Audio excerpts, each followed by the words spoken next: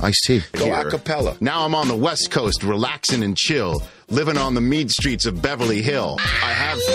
You way better than a lot of rappers that are making records right now. She is Olivia Munn. Drop my name as much as you can. By the way, I am a first-class name dropper. The great, legendary John Madden, and then on the phone, Steve Marriott. I mean, that's the thing. You watch a guy. Wait a minute. You're playing. It's Caliendo? Who is that? Mooch, how did you sniff that out so quickly? I sniffed that out.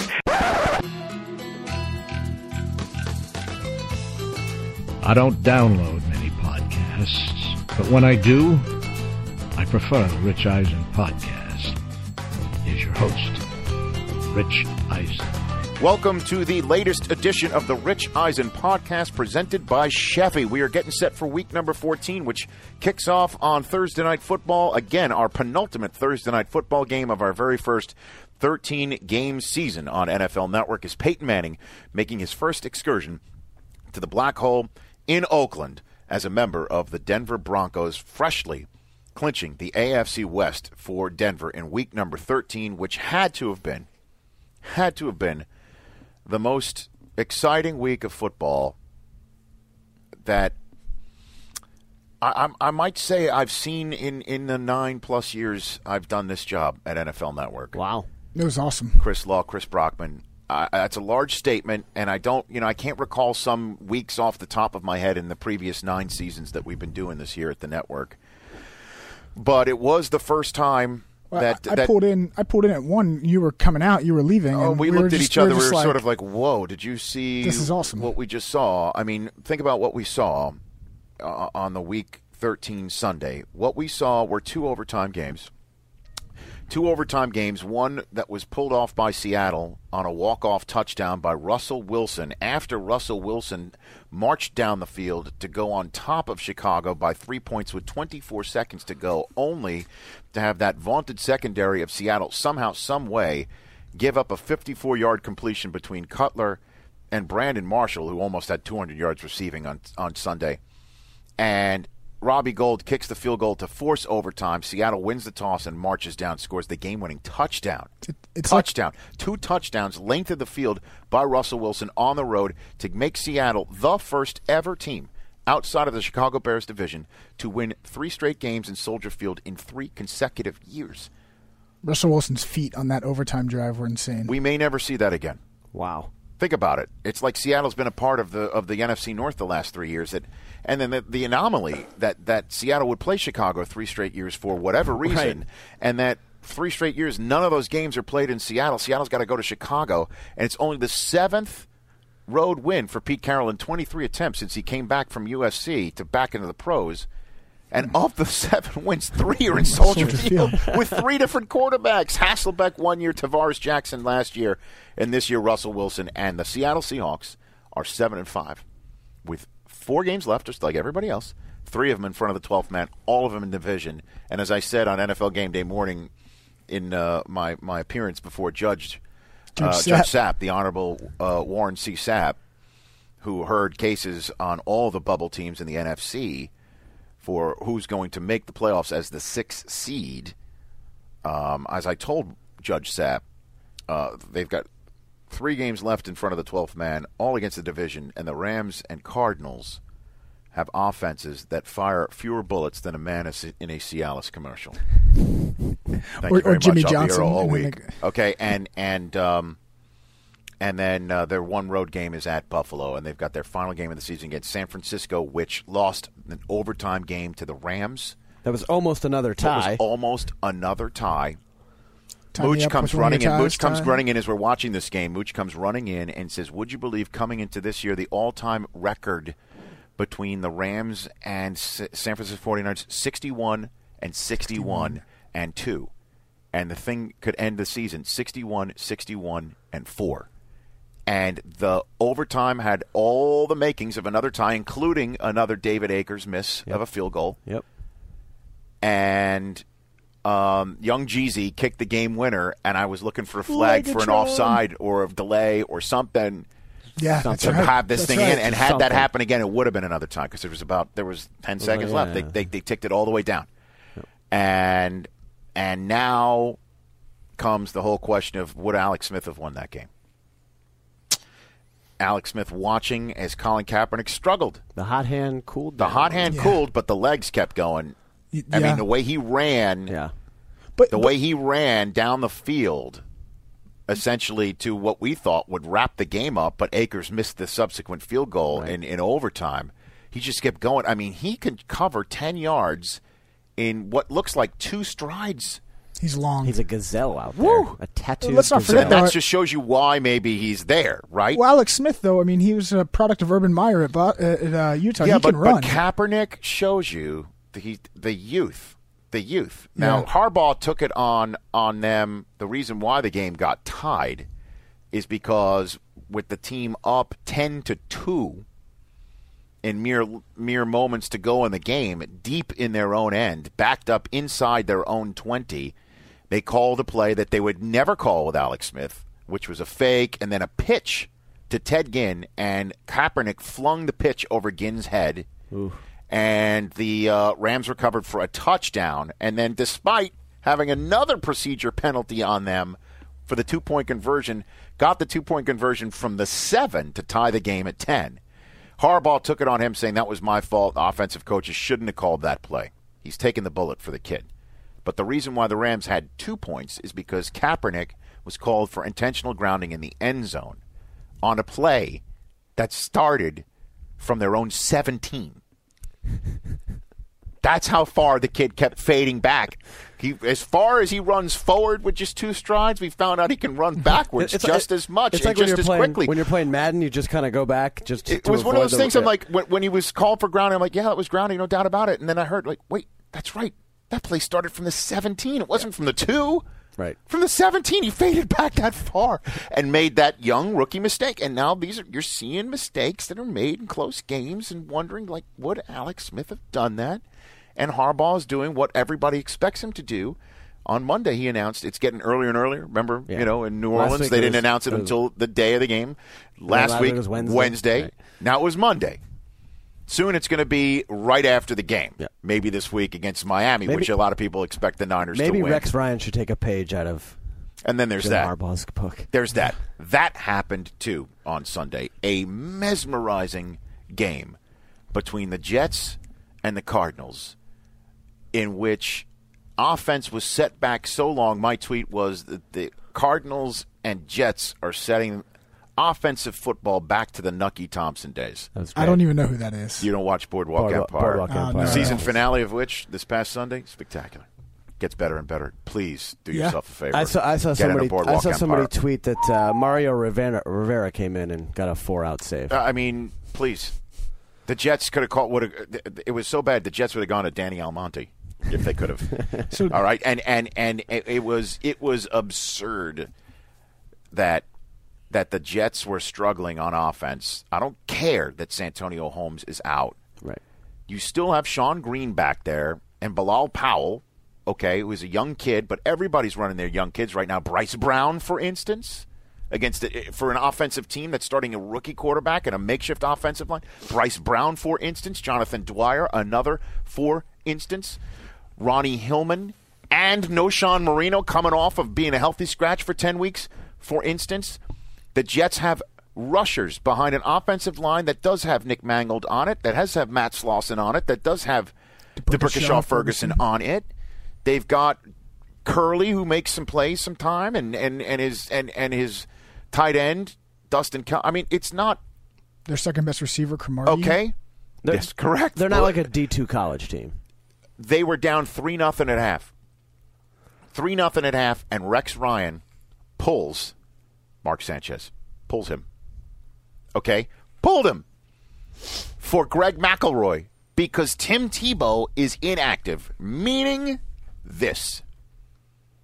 The whole Tim Tebow to the Jets saga that this network and our media group and every other nationally known media group spent all off season pounding the drum on and eating that catnip all off season long. This is how it plays out. Jets get Tebow. Okay. Get him. don't really show you much in preseason because they say there's a package out there for him. Make you think he's going to play maybe even a quarter of the snaps of a game. How's it going to work? What happens when he comes in? How often do we talk about that? He's going to come in. You go back to Sanchez. Sanchez does well. You pull him. Tebow comes in. And then Sanchez comes back, doesn't do well. Why'd you pull him? All of those questions are coming. Jets say there's a package for Tim Tebow in the preseason, but we're not unveiling it. As a matter of fact, media, you must leave our training camp facility because we need the cloak of secrecy as we practice the Tebow package. That leads to a regular season in which Tim Tebow barely freaking plays. Never comes off the bench for more than just a cup of mid-game coffee. Even in games in which Sanchez is struggling at Pittsburgh. Why would you put Tim Tebow on the field? It's not like he beat Pittsburgh and sent him home in the playoffs. Oh, yes, he did. Why wouldn't you put him in against Miami when you're struggling against him not only in Miami, but also at Miami? Why wouldn't you put him in? It's not like Tebow time was born against Miami. Oh, yes, it was. No, don't put him in Thanksgiving night. Don't put him in Thanksgiving night when the entire country watches 3 touchdowns scored on the Jets in 52 seconds, including the first ever scoop and score butt fumble. No. Tim Tebow cannot play that game because why? He's got 2 broken ribs. 2 broken ribs found in a CT scan the day before Thanksgiving, and yet he's active. Why was he active? Nobody knows. Next week, mini-bye after the short week. Next week, Tebow inactive. In the one game, Ryan decides to finally pull Mark Sanchez. So the guy who leads him to victory is the 7th-round draft choice that they got in the Kerry Rhodes trade. Yes. By the way, Rich just stood up. He stood up when he did that. All of that leads to Greg McElroy leading them to victory while Tebow watches in street clothes. And that is one magic loogie. It's one magic loogie. Nice. That is the way this is all played out. Who predicted that? I tell you what, it's easier to win the Powerball. 2 people did that. 2 people did that. Yes, this is true. Adam Reich said, if you would have thought an SEC national championship winning quarterback would have been playing for the Jets, you would have not have thought McElroy was the first one. That happened in the same day. Andrew Luck becomes the first ever #1 overall quarterback to win 8 games in his rookie season. With 4 to go. Down 33-21 after throwing 3 picks against Detroit. Comes back, leads him down the field, 33-28. No timeouts left. He looked great. 4 cracks out of it from inside the Lions' 10. Final one. Flips it to Donald Avery. Touchdown, no time left. Colts are 8-4. That happened. Luck could have ran that in, I thought. Yeah, he could have. That happened. That happened in Week 13. What also happened in Week 13? Adrian Peterson runs for 210 yards against Green Bay. It's over, folks. It may be over for the season for Minnesota, now 6-6, because Green Bay overcame that somehow to improve to 8-4 and overtake the NFC North because of what Russell Wilson did in Chicago. But Adrian Peterson, that's it. He is now 308 yards clear of the next closest rusher in the league, Marshawn Lynch. Adrian Peterson needs to average 138.5 yards per game over the final 4 to get 2,000 yards. It is possible, folks. He can get a 2,000-yard season in the season after he blows out his knee in Week 16. This is incredible. That happened in Week 13. I'm not done. He's not done. I'm not done. Although I tweeted this out in regards to Adrian Peterson. I was going to call my insurance company today, see if I can get elective ACL surgery. I mean, why not? I'm not done. That happened. You know what also happened in this week? The Pittsburgh Steelers, with their 3rd-string quarterback, goes into Baltimore and beats the Ravens a week after turning the ball over 8 times on the road in division against Cleveland. 8 times. Any given Sunday. It's comes crazy. back and beats the Ravens in Baltimore, where they hadn't lost since the Steelers beat them in 2010. How did that happen? And now the Steelers season is completely alive. All of that happened. I'm not even mentioning how the Patriots clinched the AFC East and how Denver, as I mentioned at the top of the show, clinched the AFC West, and that win over Tampa allowed the Falcons to clinch the NFC South. And a testament to just how well the Colts have played this year is the fact that the only division in the AFC that could not have been clinched yesterday was the AFC South, led by a team that has 11 wins. Because the Colts haven't played Houston yet.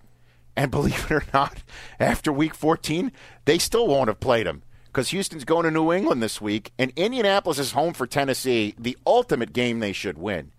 That would be 9-4, okay? That would be 9-4, and then the Colts do, in fact, finish up with 2 of their final 3 against Houston. And that, Houston loses in New England. Yeah, they theoretically, dude, seriously. 12-4, both of them could happen. And then your guy's going to get Coach of the Year. I don't know how Bruce Arians doesn't get mentioned Coach of the Year. And we're going to talk about later on whether Luck should get MVP votes with Alec Sulkin. The Sulk is coming in. He is coming in to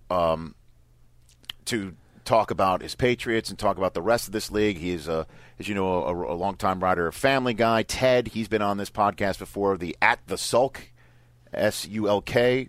He has a good Twitter follow following. on He's Twitter. got almost 500,000 on He's Twitter. great. Might even be over 500,000 now. He's coming in. And Brian Billick, who was at that Jets-Cardinals game, is going to join this show as well. And we're going to talk with him also about what went down in Kansas City. And again, the only reason why I didn't throw this into the Week 13 rant that I sort of just went on right now is because I don't really want to talk about this game in football terms, even though the Chiefs did come up with their home win. I don't want to talk about it too much, let's put it this way, in football terms. This is a football show. It still was a football game that the Chiefs played. And I do want to take a moment to offer my condolences to the Perkins family and the Chiefs family. Yeah, absolutely. Hear, hear. And obviously Javon Belcher's family. They lost a son. Even he clearly lost it. He clearly lost all sense. We're going to find out eventually what happened. That's the call I get from all my friends. It's like, what happened with Javon Belcher? What happened with him? What happened with him and the wife of his 3-month-old daughter?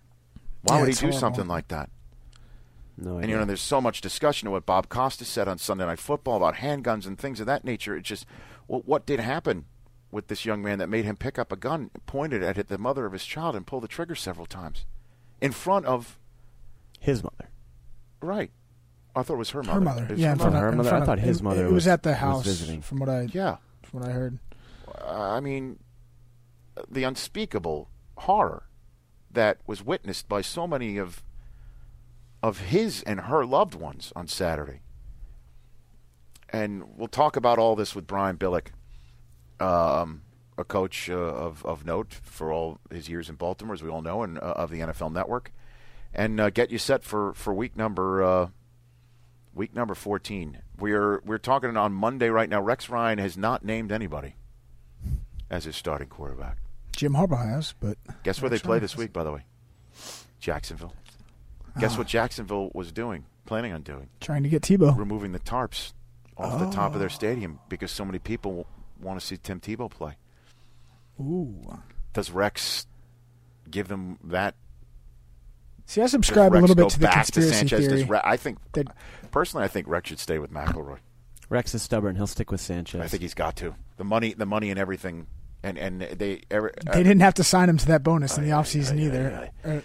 I would bet that Sanchez starts on Sunday. Let's now get to the man who called this game between the Jets and the Arizona Cardinals, a man who I don't know how he's doing it with the back problem that knocked him out of the booth a couple weeks ago, and then he goes to New York, and now he's phoning in right now, perhaps through whatever Vicodin haze he's on right now. Coach Brian Billick, thanks for joining the podcast.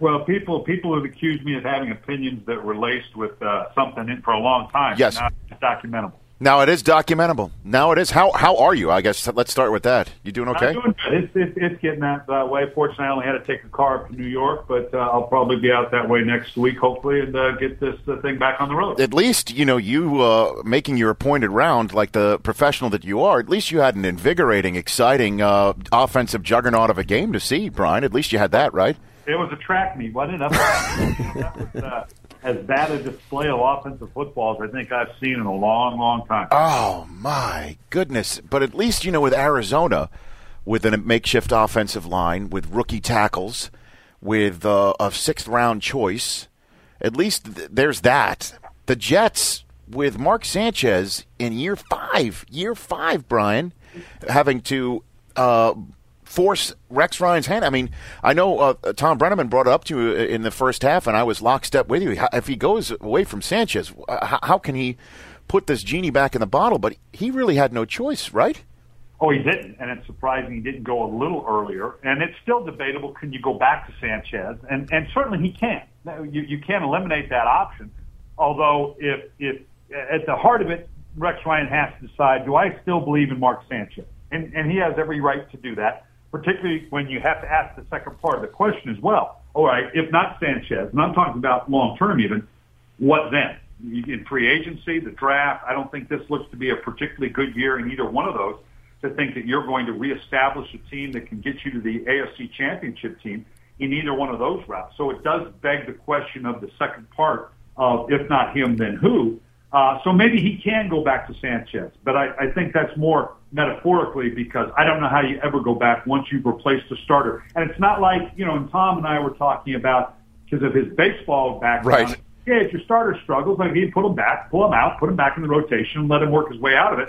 Yeah, that's with 162 games. When you pull a starting quarterback in New York in his fifth year who's been struggling this year, haven't you pretty much said, no, that's it, we know we don't have our guy? Well, what do you think Tebow is thinking as he's inactive for the first time all year long because of the rib injury? And now, when he's inactive, Rex Ryan decides to pull the trigger on benching somebody. Can we read this, in your estimation, of the ultimate vote of no confidence in Tim Tebow for Rex Ryan? Well, we can go down the conspiracy theorist route, but that doesn't mean it's not right.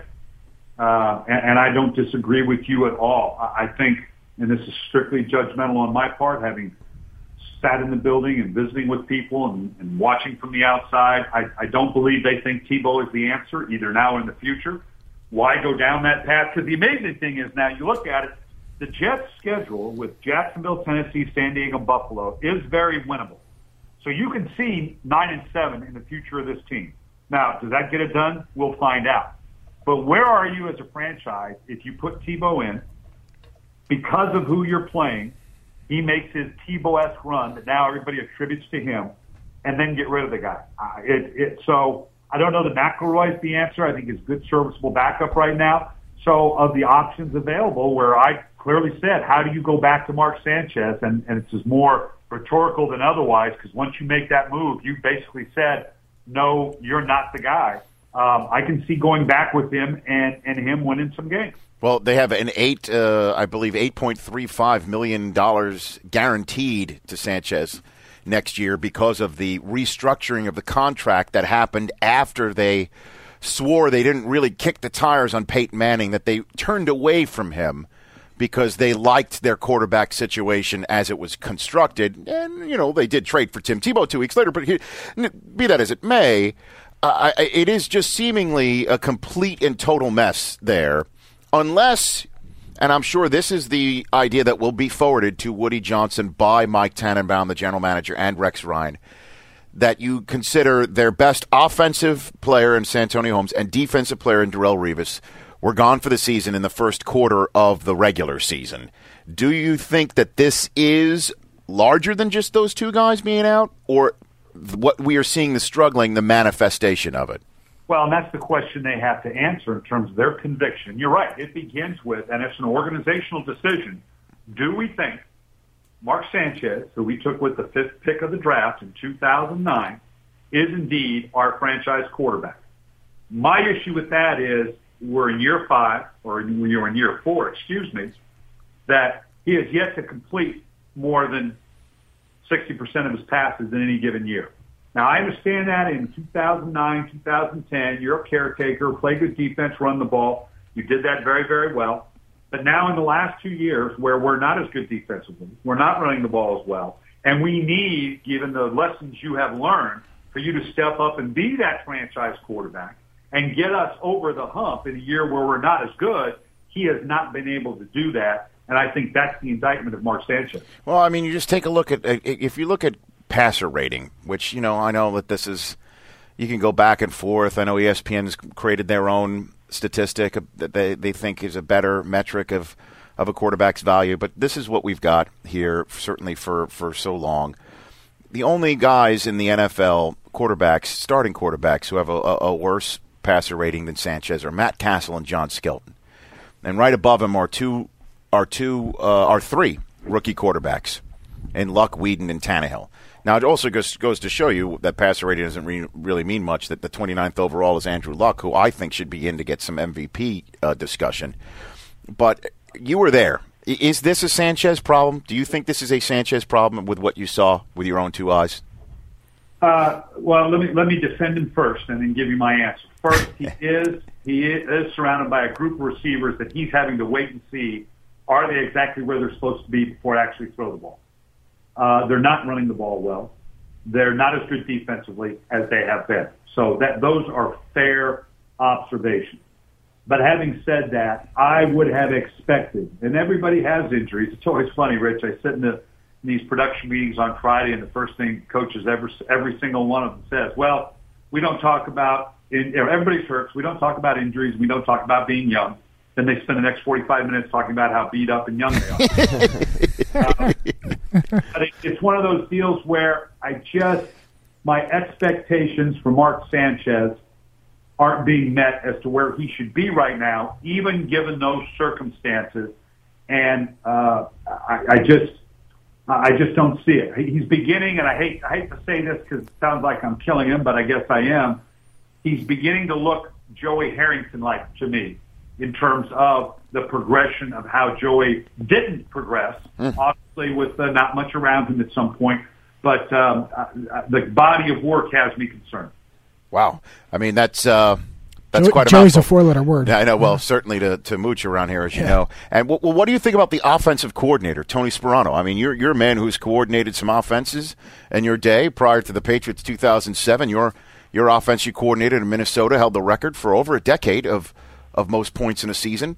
I mean, we see some of the film broken down by Kurt Warner on game day morning that it does not look very intricate. Let's put it this way. What do you think about the way that they're drawing things up for Sanchez? Well, likewise, you can only do with the materials that you have to deal with. But frankly, I think Tony Sperano, right now, his offense and his play calling looks like a guy who is calling an offense for the first time in the National Football League, and that's exactly what he's doing. He didn't call it in Dallas. He wasn't the coordinator. He was the head coach. Obviously, had huge input in Miami, but he wasn't the play caller in Miami. And it's a little bit of as odd as it sounds when someone who's been in the league a long time, and it's clearly a good coach. It's a little bit of on-the-job training right now.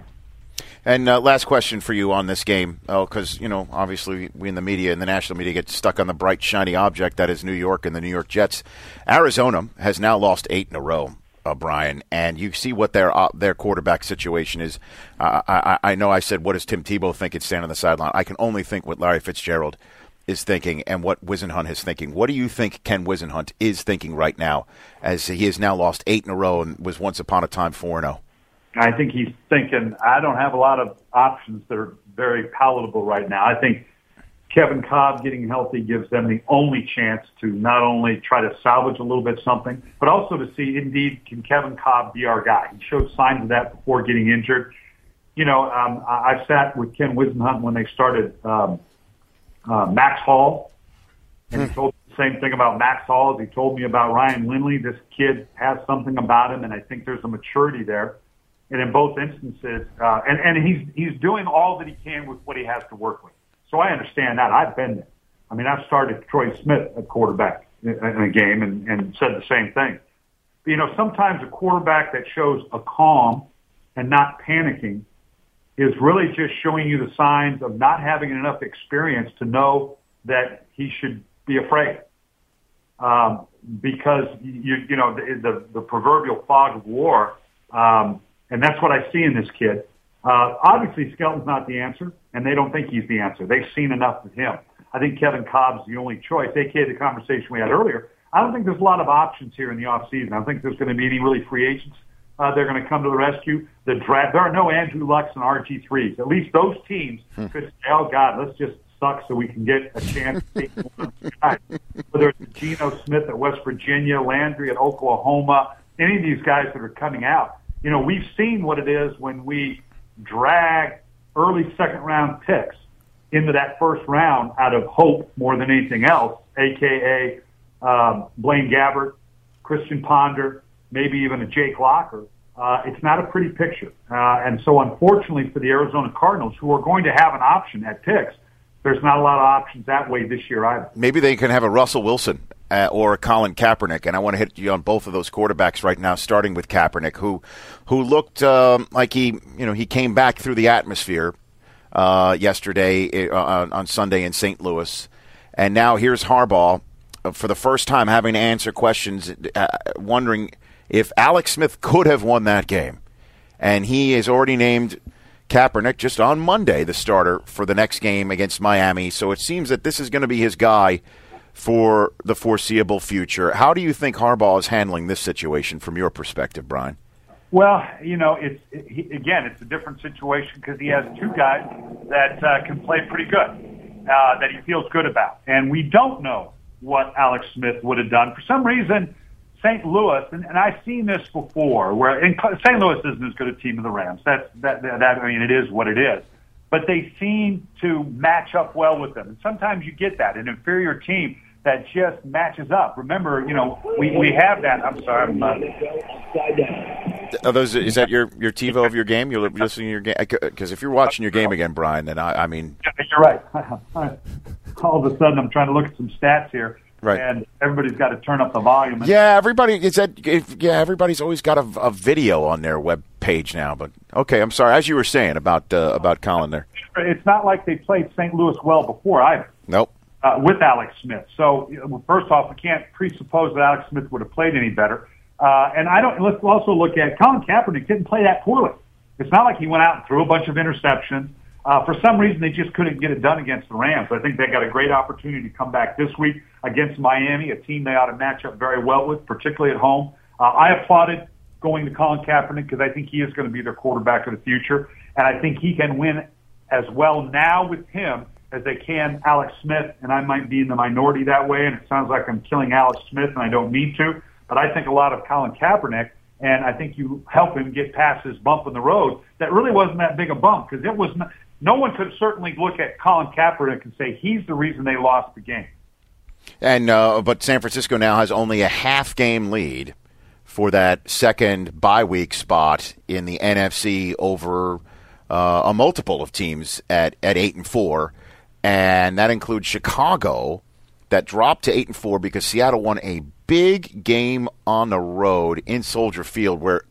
Remarkably, they've won 3 years in a row. Just remarkably in the fact that the schedule broke that way for a team outside of the Bears division to put them in Soldier Field like they are in the division 3 straight years. And they won all those years, 3 different quarterbacks, Hasselbeck, Tavares Jackson, and now Russell Wilson, who is the two-way threat that Pete Carroll said could be. And, a lot of people were wondering if he was right for sticking with him from like weeks 4 through 8 when he was struggling. And now this thing seems to be paying off.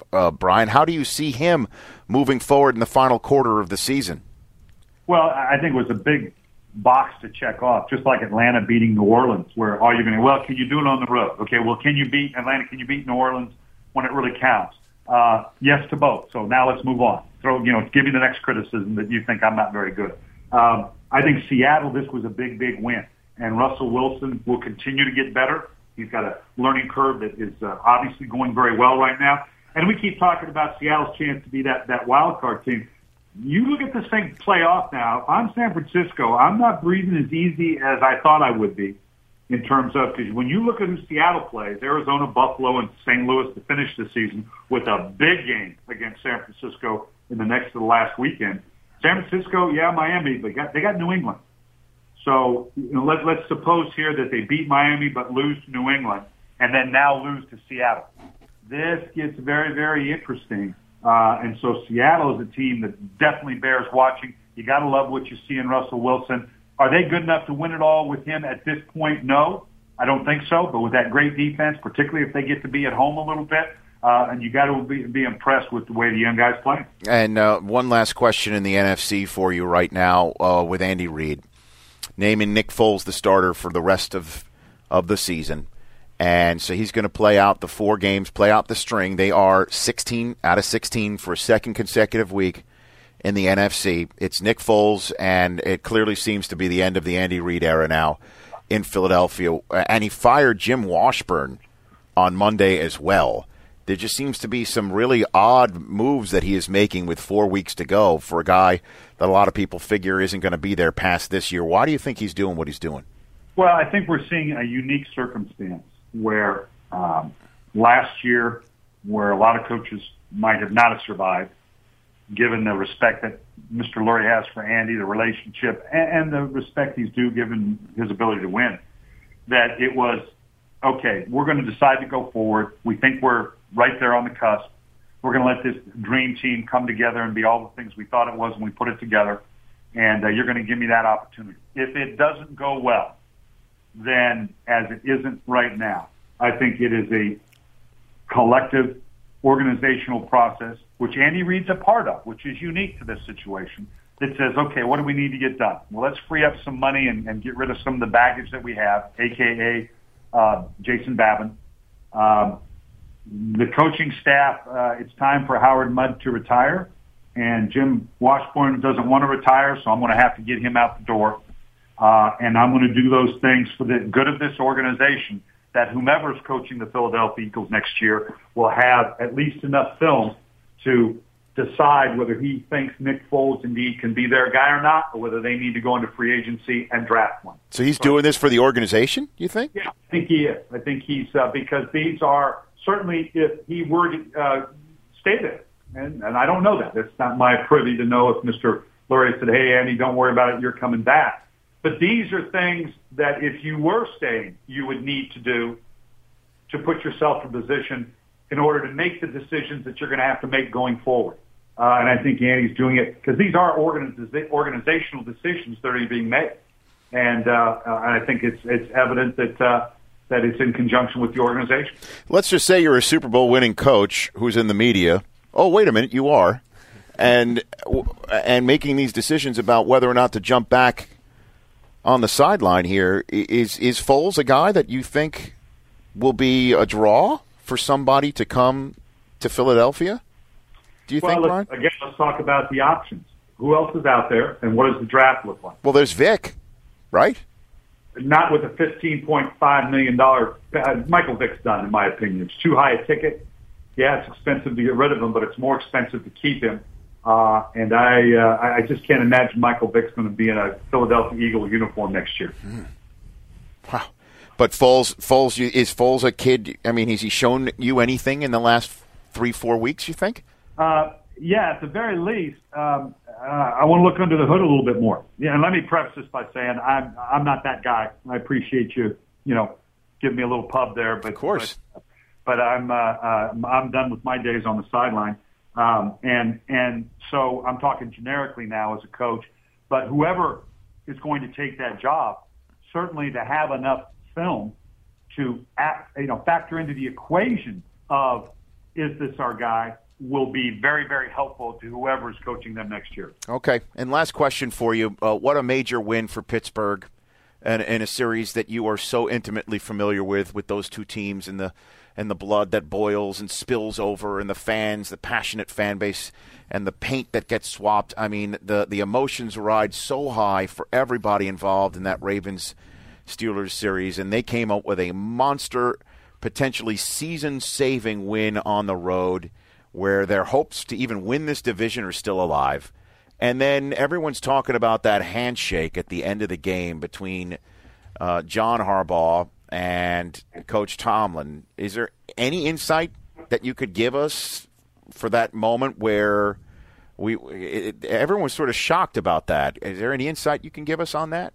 Yeah, I would say it was an emotional response, and certainly John Harbaugh didn't do anything to deserve it, and I don't know that Mike Tomlin, it just wasn't, it was an unexpected win, and I imagine Mike Tomlin was sitting in Pittsburgh all week long hearing about how Baltimore's got the division, how they can't be caught in the AFC, and all the problems that Pittsburgh is going to have, the anointing of Baltimore, so to speak. I think it was a handshake that says, yeah, that's fine. We ain't done yet, pal. We may see each other down the road. Mm-hmm. And that's not that John was the one saying those, just, us in the media and just the perspective. And it's a very hard-fought series. I think it was the frustration of a very good team that's not played well the last 2 weeks, that now did play well enough in a place that nobody wins, and to beat them the way they did with who they did at quarterback. Now they're getting Polamalu back.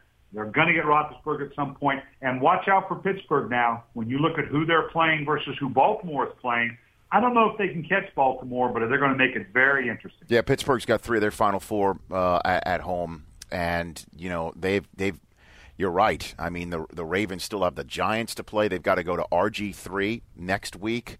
You take a look at the Steelers. They've got the San Diego Chargers, who have fallen and can't get up at home. They're at Dallas, and they're home for 2 Ohio teams that Ben Roethlisberger and his history have dominated, certainly at home, in the Bengals and Cleveland Browns. Last question for you, Brian.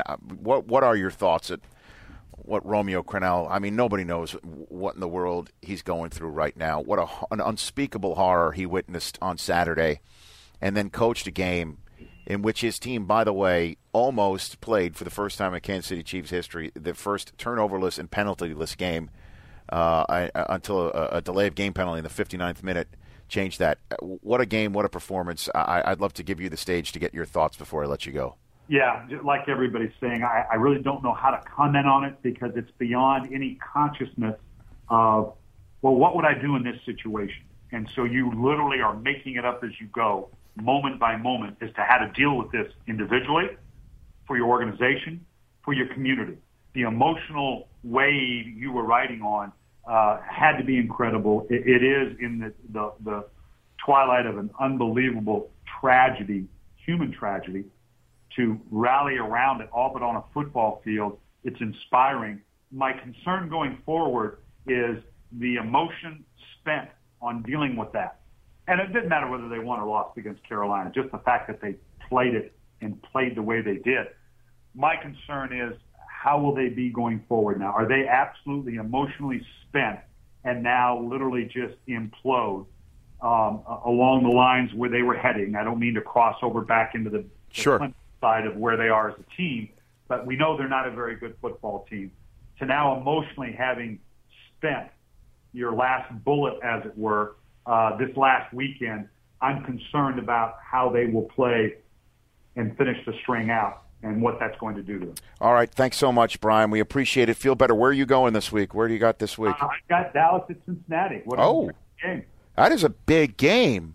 That is here. I thought I was about to let you go. I got to get your thoughts on that. I mean, that's a huge game with both 7 seeds in each conference playing each other this week. I had New York at Cincinnati, and at that time, a team that was struggling. Marvin Lewis, you could sell. You know what? If we could just get a win, this team has the ability to get better and be a factor. And that's exactly where they are. That was a big win in San Diego because that's classically a win that a Cincinnati team might let go. So Dallas is going to be dealing with it under a tough circumstance.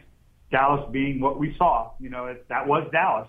And so this is going to be fascinating. They've got at Philadelphia. That Pittsburgh-Cincinnati game is going to be fascinating. I agree with you 100%. Pittsburgh seems to have owned Cincinnati, but I think this might be a different Cincinnati team. Brian, thanks again. Feel good. Sounds good. You bet. That's Brian Billick joining the Rich Eisen podcast here, presented by Chevy. You know, just a few thoughts here on the Billick conversation, guys. Sanchez reminds him of Joey Harrington. That's not good. Wow. Not good. Wow. Of all the analogies. I was hearing those whispers last night, kind of during the game, too. People throwing that out there. That was one. Vic Dunn. I thought he was going to say, done. Finished. Just done with the Eagles. Done with the Eagles. Yeah, $100 million deal so? last year. I know. That's a I lot. just don't know. I'm not ready to say that's Do you think some over. new coach coming in one of these new teams, Kansas City, Cleveland, wherever, will take a chance on Vic, maybe? That they're going to hinge their job Someone's going to be tempted. Yeah, for $5 million a year. I mean, Yeah, if Vic, I think, probably wants to stay, right? Well, for $15 million. Well, I know that, but he's not going to get that. He's I mean, not. He can't stay healthy for a full year.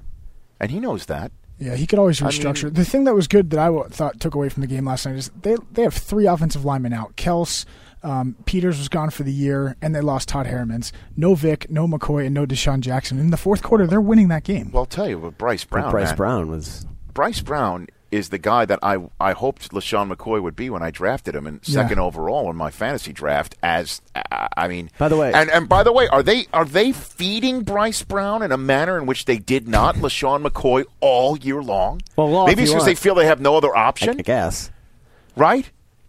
I mean, it seems like the amount of times that they are feeding Bryce Brown and playing off of his momentum, they didn't do with LaShawn McCoy. And again, I am venting again. This is fully fantasy related because I'm eliminated. You're out. I'm done. I'm sneaking in. I won yesterday. I'm done in the league that I must win because of that email from a couple weeks ago. Well, I mean, we never aired that. Oh, that's right. We never aired that. But yeah, I mean, I get emails from these guys in the league saying I'm a total fraud being on NFL Network and I'm beating you, blah blah blah blah blah, and it's laced with profanity. That's the league that LaShawn McCoy. If I had chosen Arian Foster instead of him, the option that I was his second overall pick. It went Ray Rice number 1, and I had the rest of the NFL universe from which to choose, and I went LaShawn McCoy. Had I gone Arian Foster, it's really too bad that rant from a few weeks I'd still ago be playing. is lost in the universe. Do we still have it? We don't have it. I probably do have it saved somewhere. It was incredible. I definitely have it saved somewhere. We definitely have it saved I'm pretty somewhere? sure I do. All right, let's play it. Let's play it because we need to get a little bit more. I mean, can you get it? Yeah. Let me play it. Here we go. This was because we didn't. Was it 2 weeks ago? This got Bradley Coopered. This got cooped. Yeah. Right? It's got cooped. By the way, is that our new phrase for stuff that doesn't make it? Bradley Coopered. Cooper. Bradley Coopered. Yeah, because of that whole insanity a couple weeks ago, we had to reconfigure, we had to replan, we had to redraw the map of our podcast week, and that we were scrambling worse than Mark Sanchez. Apparently, we were. At any rate, play it. All right, here it is. So I lose. Here's the email I get. The subject is football. 2 words: foot and ball. So I know this is coming. If there's someone who's worse in their ability to fathom the NFL, I'd like the name. Otherwise, it's you. Eat shit, loser. I want to win in this league. Is this a league-wide email or just to you? Just to me. So he's not even banking on the laughing of other people. Correct. He just is. Yeah, it's to me. Wow. Does it give you an indication of me wanting to win this league over or not? All right, I sort of lost it. I had to bleep it out there. Yeah, I had to bleep it twice. Fine. In a short radius. Well, at any rate, I'm not wrong. They're feeding Bryce Brown in a manner that they are. He got consecutive thrice. 4 times in a row. He's 4 good, times man. in a row. So they've got pieces, but so that's one thing to take out. And you also heard too is the whole concept of putting a football layer over what happened in Kansas City is just it's sort of ludicrous. What were wondering about football wise? I didn't see Game Day Morning, Rich. So I don't know if you expressed his opinion, but do you think they should have played the game on Sunday?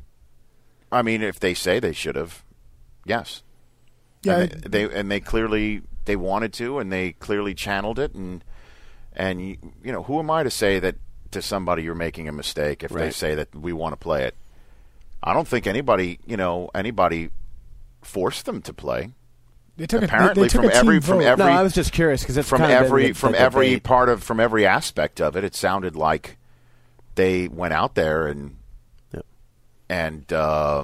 played the game that they wanted to play, and it was quite something else. And then there's this. Let's get to this too. I mean, how they channeled everything and comported themselves, from the coach on down to everyone else. It was inspiring. And again, we cannot forget the fact that there is a 3-month-old girl out there who will never know her parents, based off of this awful aspect of it. And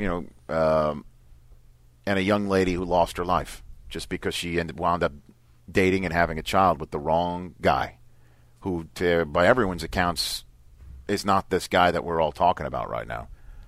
Yeah. But I mean, talk about a whole bevy of terrible decisions to make in succession. We still don't know what happened. At any rate, play what Brady Quinn had to say after the game, please, Chris Law. Yeah, this was good. I know when it happened, I was sitting in my head thinking, what could I have done different? When you ask someone how they're doing, do you really mean it? When you answer someone back, how are you doing, are you really telling them the truth? We live in a society of social networks and Twitter pages and Facebook, and that's fine and stuff, but, we have contact with our work associates, our family, our friends, and it seems like half the time we're more preoccupied with our phone and other things going on instead of the actual relationships we have in front of us. And hopefully people can learn from this and try to actually figure out if someone's battling something, deeper on the inside than what they may be revealing on a day-to-day basis. How about that? Wow. It's not something you hear very often in a post-game. He's not wrong. Yeah. How many times are you on your BlackBerry or your phone? How many times are you having a conversation with somebody and somebody is just looking down and writing an email? Oh, yeah. And in 2012, you never, ever look at that person and say that they're being inconsiderate or what have you, even though it could be taken as such. And how much do you really care about the person that you work with and that you see every day? When you ask the question, how you doing? I mean, wow. Talk about perspective. Yeah. That you get through sports. Yeah. In this instance, the fact that, this happened with a sports player and was played out at the very end at a sports facility is the reason why it's being talked about. I mean, we hear about these awful instances so much. And, the family for Cassie Perkins sent out a press release, a statement today on Monday. So did Jamal Charles, whose wife Whitney was first cousins with Cassie Perkins. Introduced them, and right? introduced Javon Belcher to them. And Jamal Charles, again, it's so difficult to put it in terms of football because it's so much larger than that. Jamal Charles ran for 125 yards. Yeah. 27 carries. I mean, he, of all the people involved here, I mean, his wife lost a first cousin, right? I mean, this is family. It affected his blood family. It affected his football family. Romeo Crennel's team played their best game of the year in Week 13. So, I mean, I know there was a whole debate, should they play, should they not? The players said we are going to play. They asked all of the captains, do you want to play?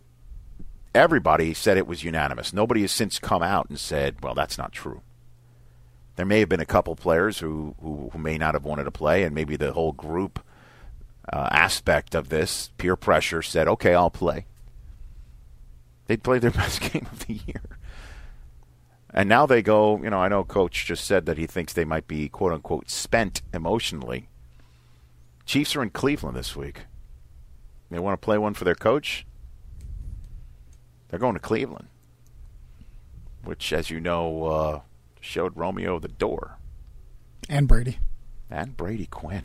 That is right. You are not wrong, bro. Brady Quinn said he wanted to go to Kansas City because of Romeo Crennel. My goodness. So I would venture to say they are not spent. Probably not. But then again, talking about this in those terms can be construed as not paying attention or honoring those who were lost. In regards of this young lady who was apparently trying to become a teacher, and a 3-month-old daughter. I mean, I can't even think about it.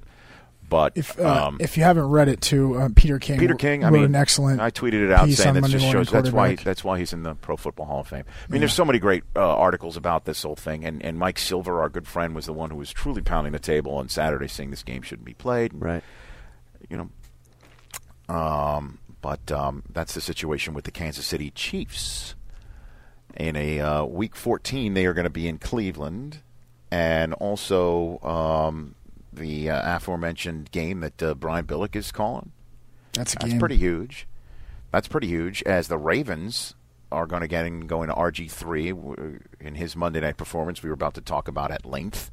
But the big game with the Ravens, as he pointed out, they are in the 3 seed now.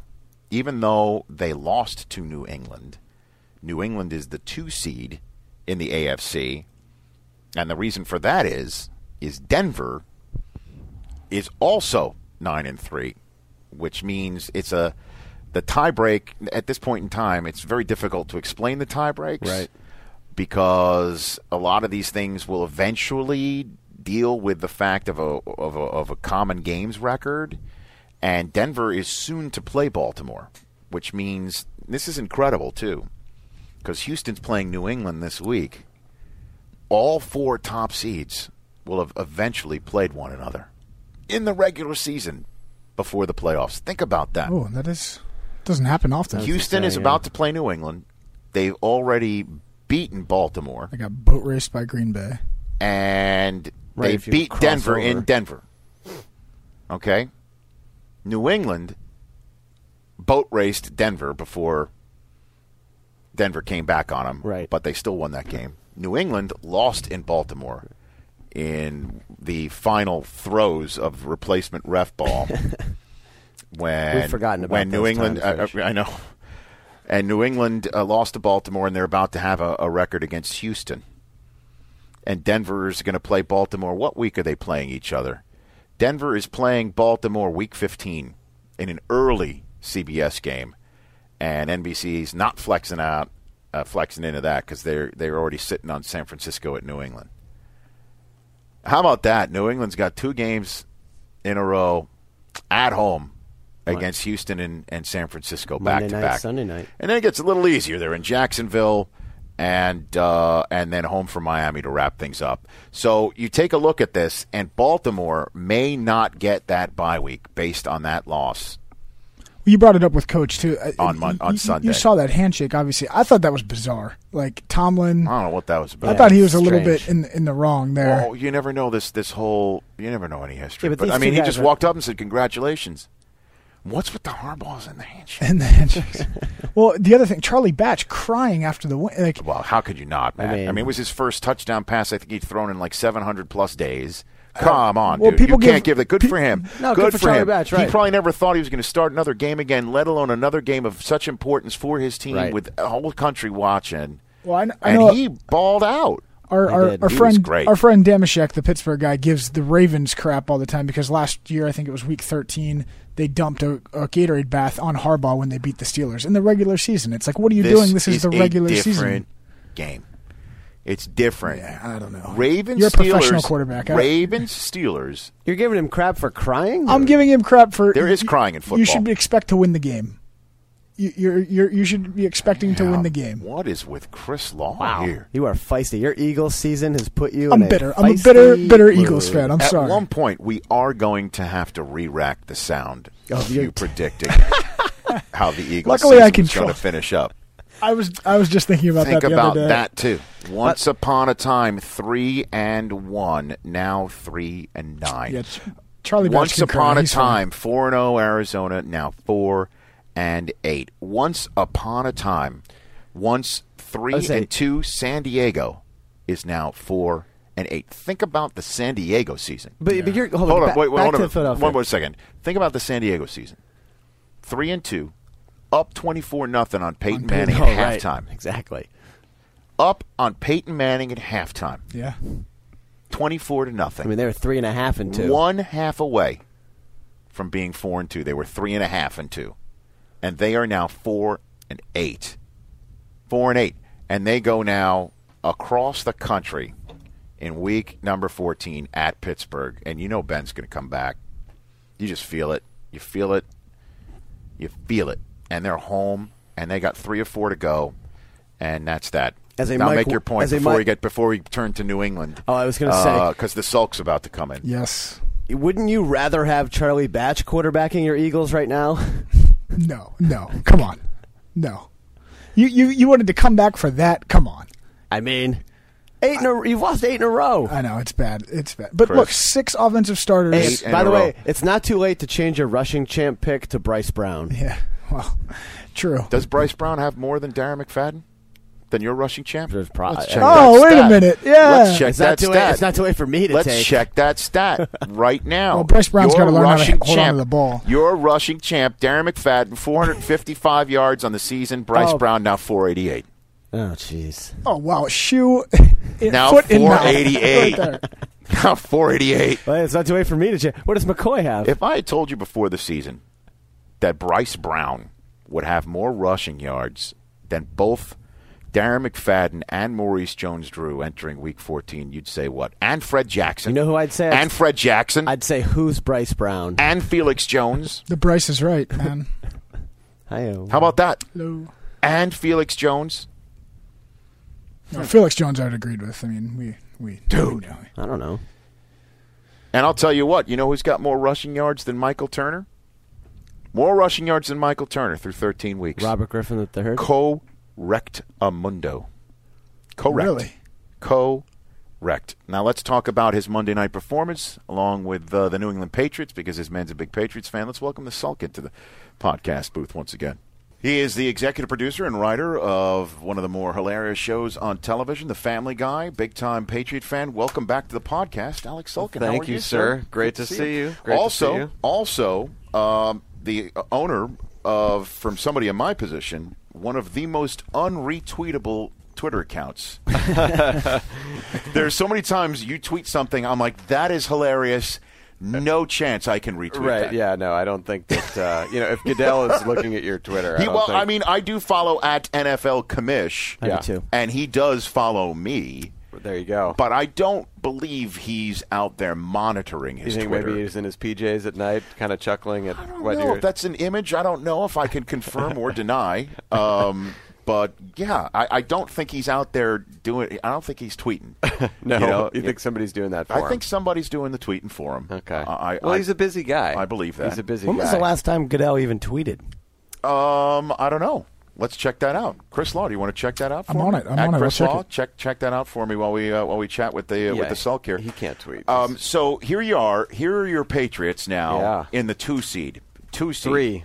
No, they're in the 2 seed. No, I thought they lose the tiebreak to the Ravens, right? Well, they do, but thanks to your good friend Peyton Manning making it a 3-way tie, that goes out the window. It's now the tiebreak is best record in the conference, which you have. I love that. So as long as Peyton Manning makes this a 3-way tie, you're sitting there in the bye week position. God bless Peyton Manning. That's right. Isn't that the way it goes right now? So what is your greatest concern? Because all you New England fans are always looking for the trapdoor to open, despite how many Super Bowl rings you have with Tom Brady and Belichick. Yes. Well, I'm gonna go against the grain here because I think a lot of Pats fans would come on and say, well, obviously it's defense because our defense has been suspect all year. I believe our defense is trending in the right direction.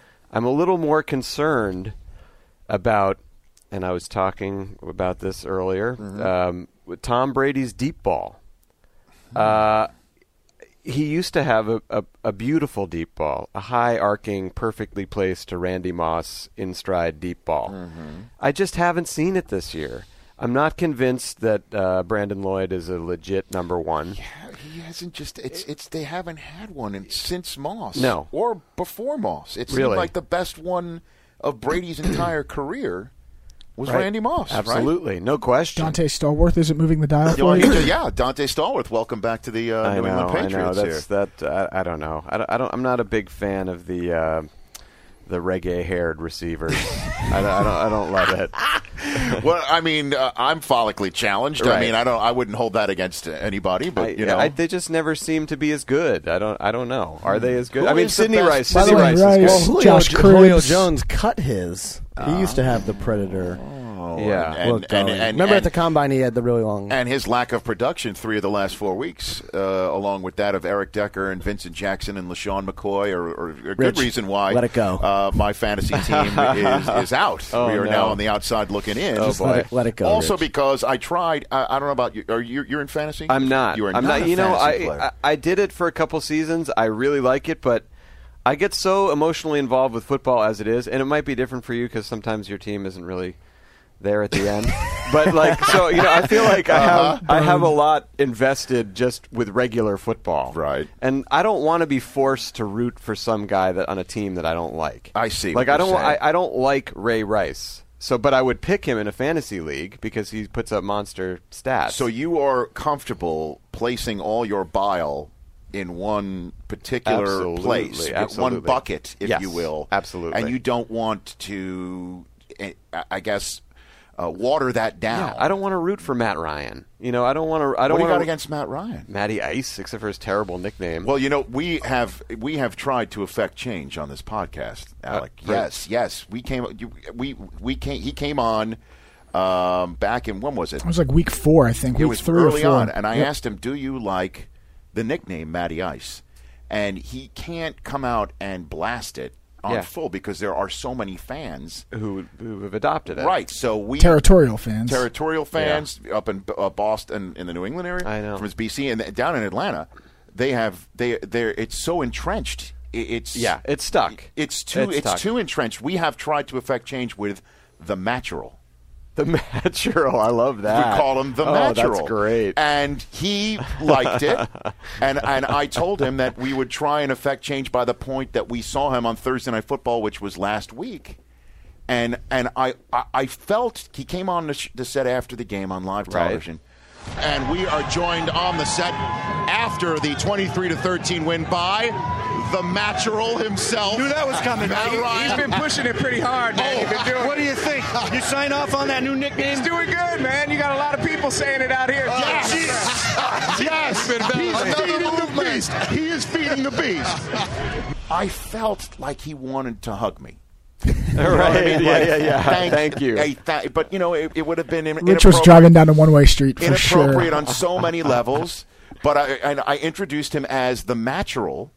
Love that. And he goes, yeah, people are even, he points to the stands, people are using it now. I love that. Sort of, that's much better. Much better. But anytime I say it, my Twitter feed explodes. It's hashtag Matty Ice, back off. I hate that. Well, when the Falcons played the Ravens, I don't remember when that was, maybe it was even last season, the worst nickname battle ever, Matty Ice and Joe Cool. Joe Cool. Joe Cool. I mean, there's only one Joe Cool, right? There's only one Joe Cool. Absolutely.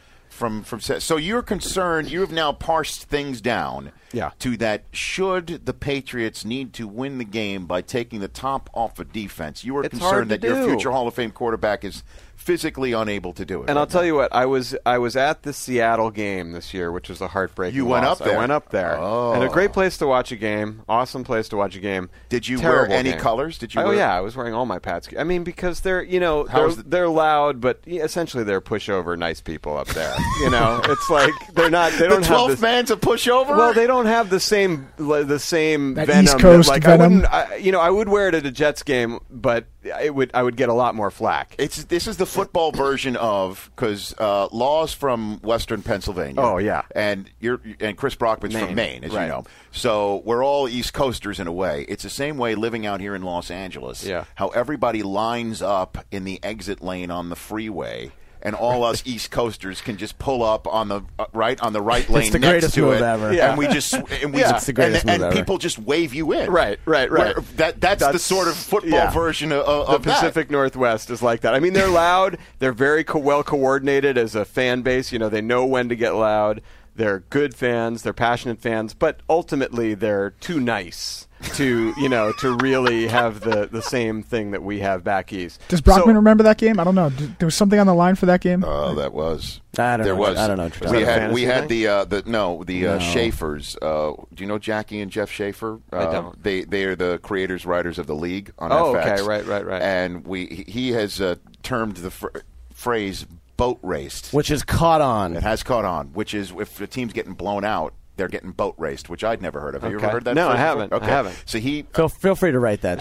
But we're hearing it on CBS. It's all over the place It is now. all over the place all now. over the place. Wow, I love that. And we're trying to affect change from this. We're making change from our small platform. I know, and if you could see what we're all wearing, it's even more ridiculous. that this place would be the hub of change. It ain't black tie. So at any rate, that was on the line because they're big Seahawk fans. He's a big Patriot fan. Right. Had the Patriots won, they would have had to have used the word boat raced in one of the as yet unscripted, unproduced league episodes for this year.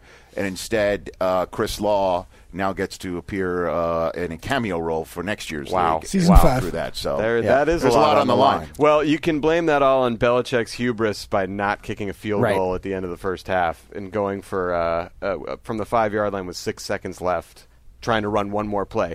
That being said, the reason that they didn't get to kick a field goal was because they called intentional grounding when Brady threw it out the back of the end zone, which I have never seen before. There's always somebody in the end zone near that ball. They never call that. And then it was the 10-second runoff, and then the half was that's over. why the half ended. And I knew at that time wasn't good. I said that's going to be Bad news. Huge difference. And if I'm not mistaken, it was the last time the New England Patriots lost a football game. And I was there and wet year. To watch it. They have now won 21 straight second half of the season football games. Isn't that unbelievable? I mean, it is. That's incredible. That just shows you this modern-day Lombardi.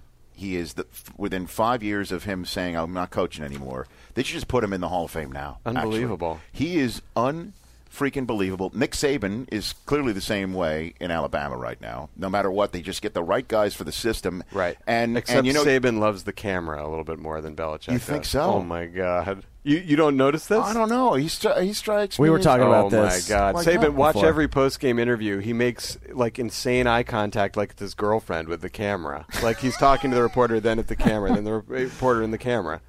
Belichick just, his press conferences are like... It's over. Yeah, I mean, with him.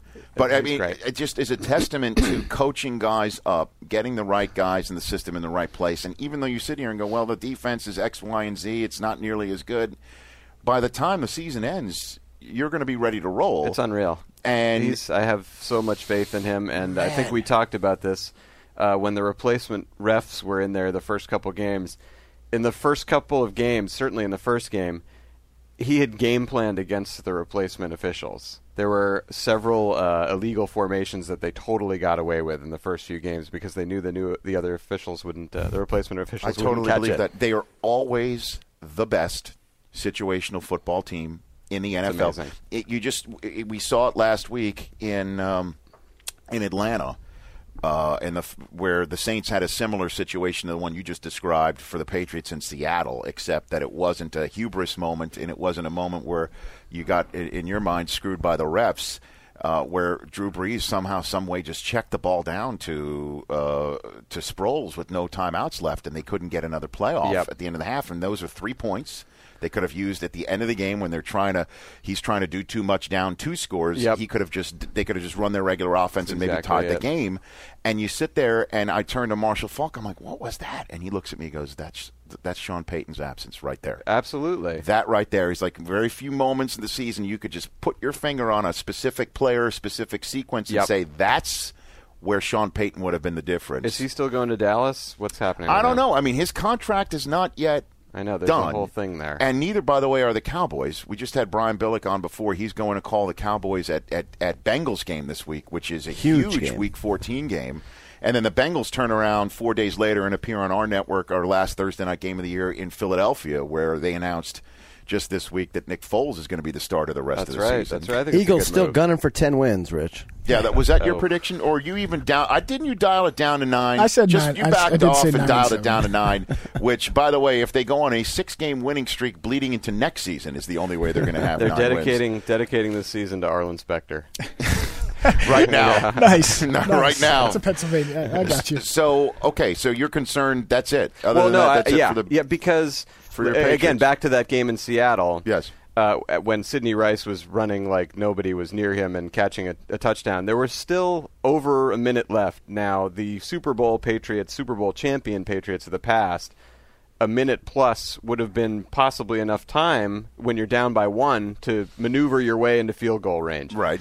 These Pats, they just didn't have anyone who could get by anyone, especially Sherman and Browner, who the Adderall twins in Seattle. Seattle, there we go. Seattle. We're going to get that going. See, that's why you have a big-time rider. This man wrote Ted, for crying out loud, with his compatriots. That's right. There, you just saw it right there. Right, so they just didn't have anybody who could get. Welker's awesome, Gronkowski's awesome, but they can't, like as you say, they can't take the top off a defense. Well, they finally didn't win a game by more than 3 scores this week. I know. But it was Brady's first ever December win in Miami, and it's the first time he's above 500 in his career at Miami. His entire career, it finally took him all this time to do that. And now you take a look at New England's schedule the rest of the way. They've got a big game this week.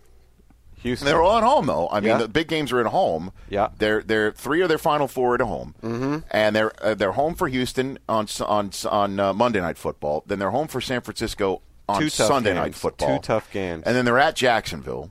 Oh, it's that San Francisco game is the Sunday Night Football game. Sir. Oh no, yes, sir. What are you got? I don't know. We got to wait all day. Is that what the problem? I got to listen to Collinsworth. You don't like Collinsworth? I mean, some of the time I do, and some of the time I'm not sure that Alec Sulkin doesn't like Chris Collinsworth. Why?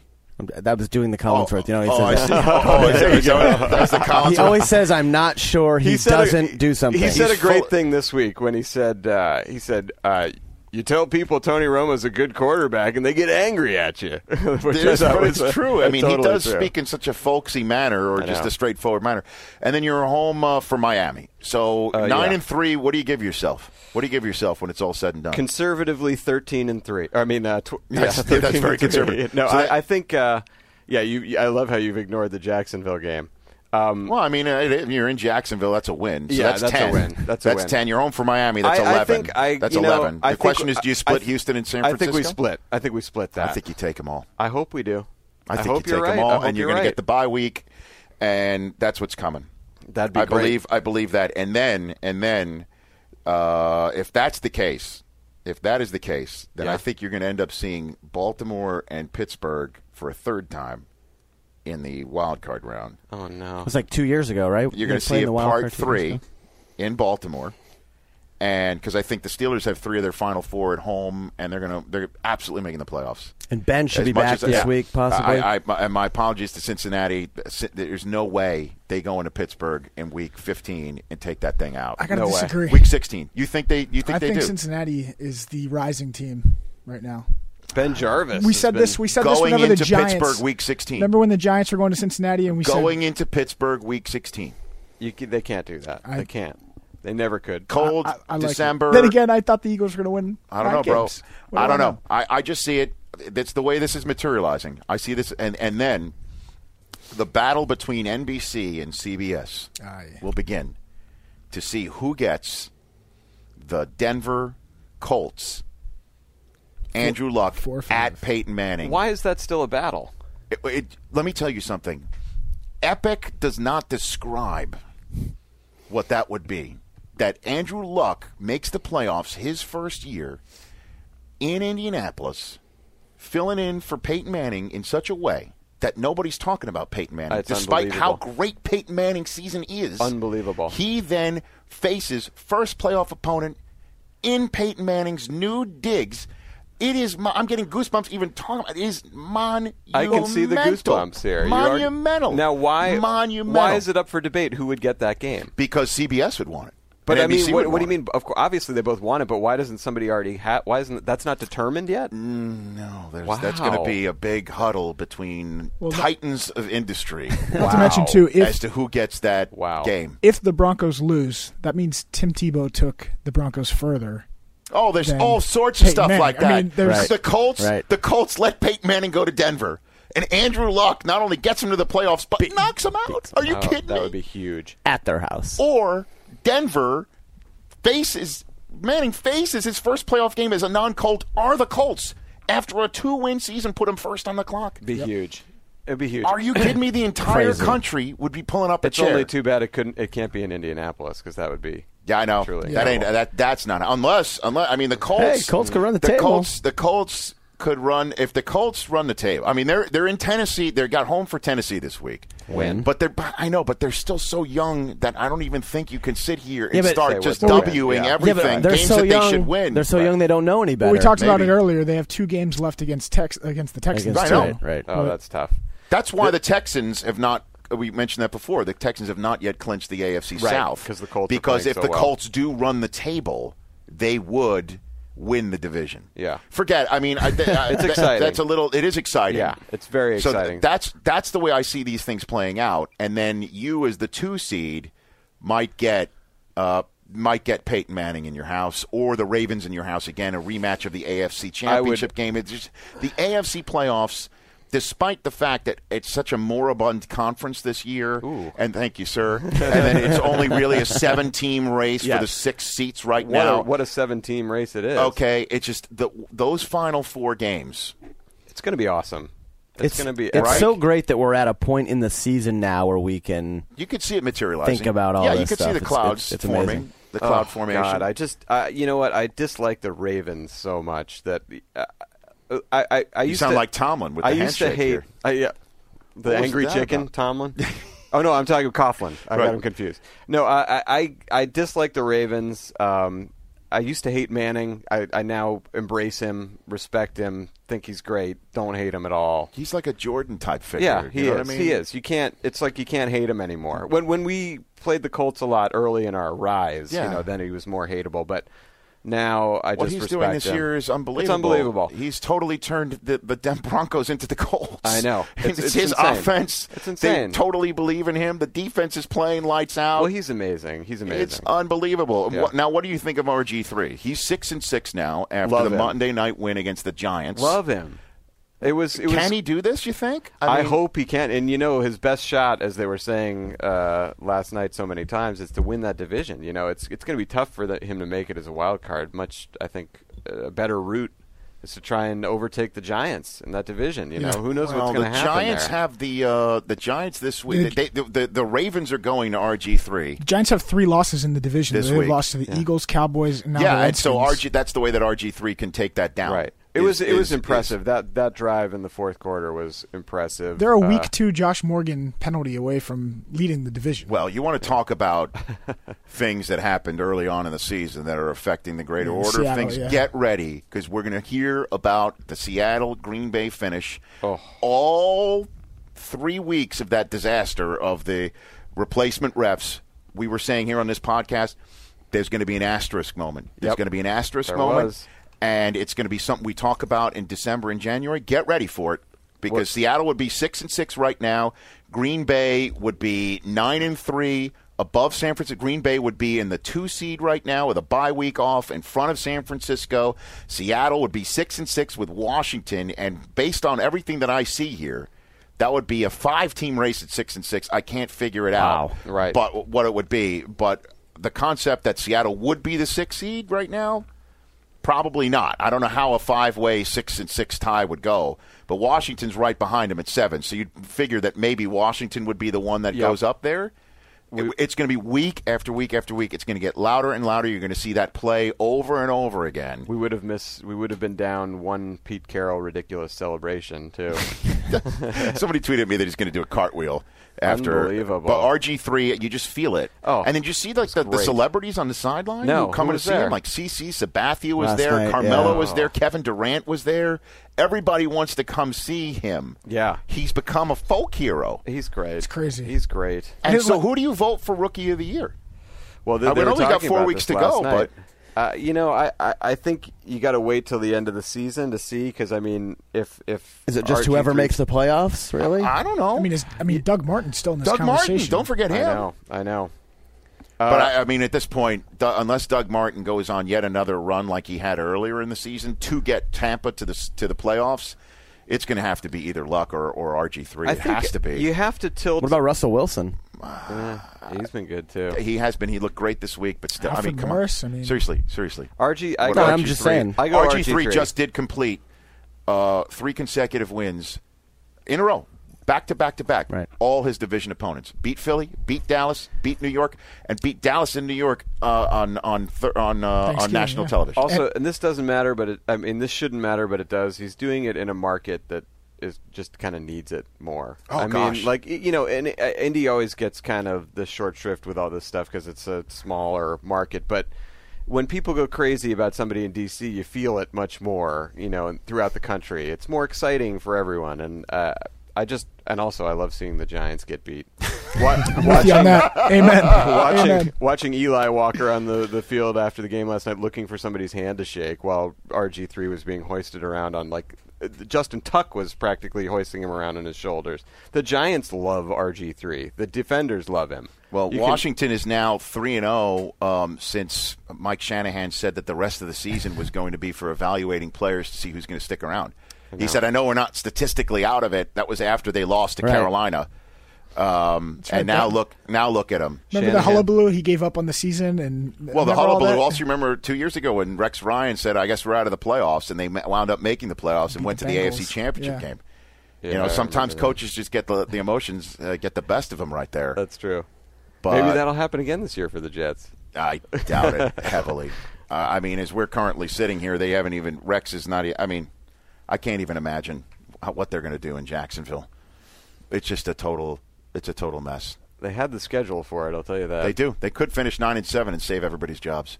Before I let you go, are you going to write the Oscars? Are you part of this? I am. Because I know Seth MacFarlane is hosting the Oscars. Yes, it's very exciting. I'm writing it with a few other people, but we've already gotten together. We're working on promos and, you know, songs and things like that. I don't need to tell you how sensitive the Academy and the actors and actresses who are in the audience at the Kodak Theater are. Oh, I know. Well, that's why we've gotten a list of people who will be there, and we're going to be making fun of the people who won't be there. That's kind of the plan.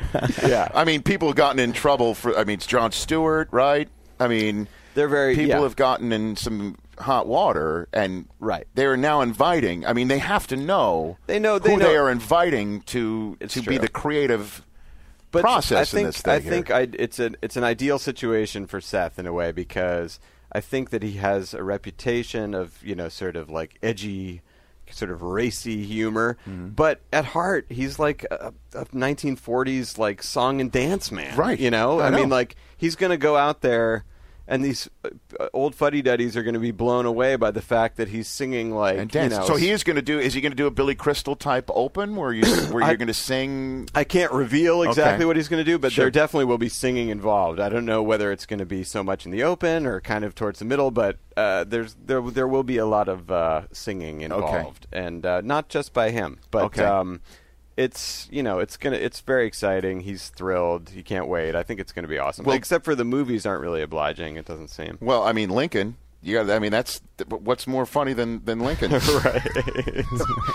Spoiler alert. What else is there? What's more funny than the Iran hostage situation in Argo? Les Miserables. Oh, that's a laugh. That's a laugh, Ryan. I'm probably gonna have to bleep this, but Silver Linings Playbook. Silver Linings Playbook. You know, why do you have to bleep that? We had Bradley Cooper and terrible title, and Chris Tucker already interviewed for our show, and we couldn't air it. Because they're in a film about gambling. Oh, that's what that movie's about? No, it's not really. But it doesn't involve it heavily. Let's just put it this way. There is a lot more to it than just on the surface right now. Go speak to Harvey. Please, go take down Harvey. We have some stuff about him. That's great. And Frank, will James Franco be there? Will James Franco be there? You know, if he's there, it would only be a joke that he would hopefully be a good sport to come out and make it his expense. So this is all in the works right now. Yeah, there's really nothing definite right now. Fantastic. We were present. We had a podcast presence at the Oscars last year. Yeah, we had Hines Ward. We sent him and Brockman on the red carpet. It was actually Hines' last official public as a Pittsburgh Steeler public appearance as a Pittsburgh Pittsburgh Steeler. He was released, I think, the next day. Wow. Yeah, he was there on Oscar Sunday, and it was the last time that people walked around and goes, "Oh yeah, you're a Pittsburgh Steeler." Next day, nope. Gone. They heard the podcast. Yeah, so that was last year. It was last year? But the Academy changed hands in management. I don't think our buddy who hooked us up was... What do you think? We got to get in on that right now. Yeah, I still have some email addresses. I can start sending out some stuff. Oh, yeah, we have email we got to send somebody out there. I mean, we got to get on that now. They also put us like 4... We had a clutch spot on the it's line. Always and Sunday. We were in Indianapolis. It's always Combine Sunday. Oh, that's... Which just brings a little bit of Tinseltown to Indianapolis. That's right. We have an Oscar pool every Sunday night of the Combine. God, and Mariucci, so who knows nothing about movies, nothing. Seriously, he wins. Yes, because who won last year? Last year it was Matt Pomeroy. Jordy Wimmer, one of our directors. The director extraordinaire. Yeah, it was a 3-way tie, and I blew it. I had to name Scott Hansen. Yeah, me. Well, Scott Hansen is the he's the guy who comes up with the tiebreaker question when he's not involved. And it was name as many of the last 10 Oscar hosts as you could. Oh. And I whiffed on I think Whoopi. I forgot she did it one year. She did it with like Robin and Billy. Yeah, I know they did sort of like Steve Martin. You had Steve Martin and Of Alec course, Baldwin. I got that. I got Ellen John DeGeneres Stewart. and I got James Franco. Ellen DeGeneres did not host the Oscars. Sure, she did. Yeah, she did. Yeah, she did. Yes, sir. Yes, sir. Yes, she did. Really? She did, yes. Yeah. Yes. Oh my God. But you are truly going to break ground. Oh, yeah, here. I mean, seriously, we're going to dominate if that's the case, dude. So, again, I just hope that they fully. I mean, how do they not see your work? Right. And see what you do on television with the Family Guy and what Ted was all about. Yeah. And not fully comprehend what's coming here. I think they're all about trends and who's trending. Well, they need to be young. Right. They need people to, Yeah. They need to look like they're with it. Yes. Can I tell you one of my favorite parts about Ted? Well, not my favorite part about Ted, but one of my favorite memories from seeing the movie in Santa Monica. I went with my wife. We saw it at the Promenade, and the row behind me in 4 seats down, Sugar Ray Leonard. Oh, yes. At the movie, watching Ted. It was awesome. Is that right? And it's one of those movies that's great to see with people because Sugar Ray, comedy out of his like right that. eye, presumably. Unfortunately for Sugar Ray, he's been on this podcast before. He thought he was seeing On Golden Pond 2. Yeah. I don't know. He buys a ticket, but I don't know if he was there. Does it make any sense? Yeah, that's right. No. Yeah, I know. It's he's not. He's slipping a little I bit. love Sugar Ray. His podcast performance Let me ask last year you was... have been pretty much on this show since day one. Not since day one. Brockman came on board about a year plus ago. Yes. Worst podcast guest? It was tough. Worst podcast guest? No. He was so bad. No. And the person who helped arrange it. He's on the Mount Rushmore. The person who helped arrange it has since given other guests to the show, and each time says, "I've got to make up for that." I've got to make up. All right. Well, that's tough. Yeah. By the way, but he loved Ted. he lost to Hagler. By the way. Yeah, he lost that fight, and that's why he thought he was seeing On Golden Pond too. No. But they said he won. I know, but he took a beating. He took an absolute beating. Again, Ted 2, is that being worked on right now? Also in the works. Yes. How great is this? That was awesome. Well, I mean, it's practically a gunpoint that we have to do Ted 2 now that the first one did so well. So what do you? So your days are you're putting it. See, what season is for the Family Guy? 9? 11. 11. Yeah. Season 11. Yeah. So you're putting together scripts for season 11, and you're producing season 11, right? Right. And also working on Ted 2. Yes. And getting Seth MacFarlane ready for the Oscars. Right. And it was just announced yesterday in Hollywood Reporter that we've written a comedy western that's filming this spring. What is that? Seth's going to star in, and it's called A Million Ways to Die in the West. What was the last?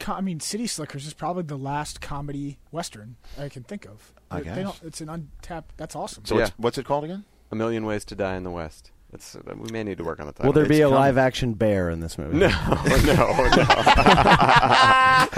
Alec, thanks for coming Rich, on, man. Thank you this for is having always me. a pleasure. Love it Follow here. this Love man at the Sulk. Rich's Chris Steakhouse. Can I call this? Yes, I like it. The podcast is Rich's Chris Steakhouse.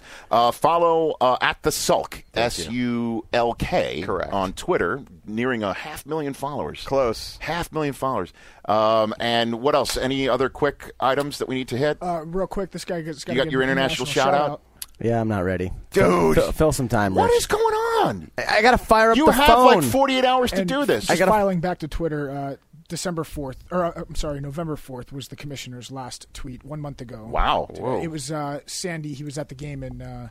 He's got things going on, man. Yep, he's man's got things. He's busy. Got things going on. He's busy. And so please go to puntersorpeople2.com to get your Punters Are People 2 T-shirts. I'm wearing one right now. I would say you're wearing one right now. I'm rocking it. I'm rocking it. Thank you. I wish you get a picture and tweet that out. Thank International shout out to Matthew McKee. He says, "Hey, can we get a shout out for the Croydon Rangers gridiron team from Melbourne, Australia?" So we go down under. Junior Vic Bowl winners 2012. By the way, as you know, all of us in the sports media, anytime hear the Australia mention, must use the phrase down under. I have to. Otherwise, I have my sportscasting card revoked. Same thing with anything in London. It's always got to be across the pond. If I don't do that, seriously, I can get fired. That's how we roll here. So thank you, Alec. Pleasure. Thank you for having me. Again, season 11. You can see Sundays at 9 on Fox. Correct. We see those promos all the time on Fox. And Chris Law, thank you. Absolutely. Thanks, Rich. At Chris Brockman, no longer an underscore. Thank you, Rich. For At the Eisen Podcast, I'm at Rich Eisen saying thank you for listening. Presented by Chevy. Stay listening, friends.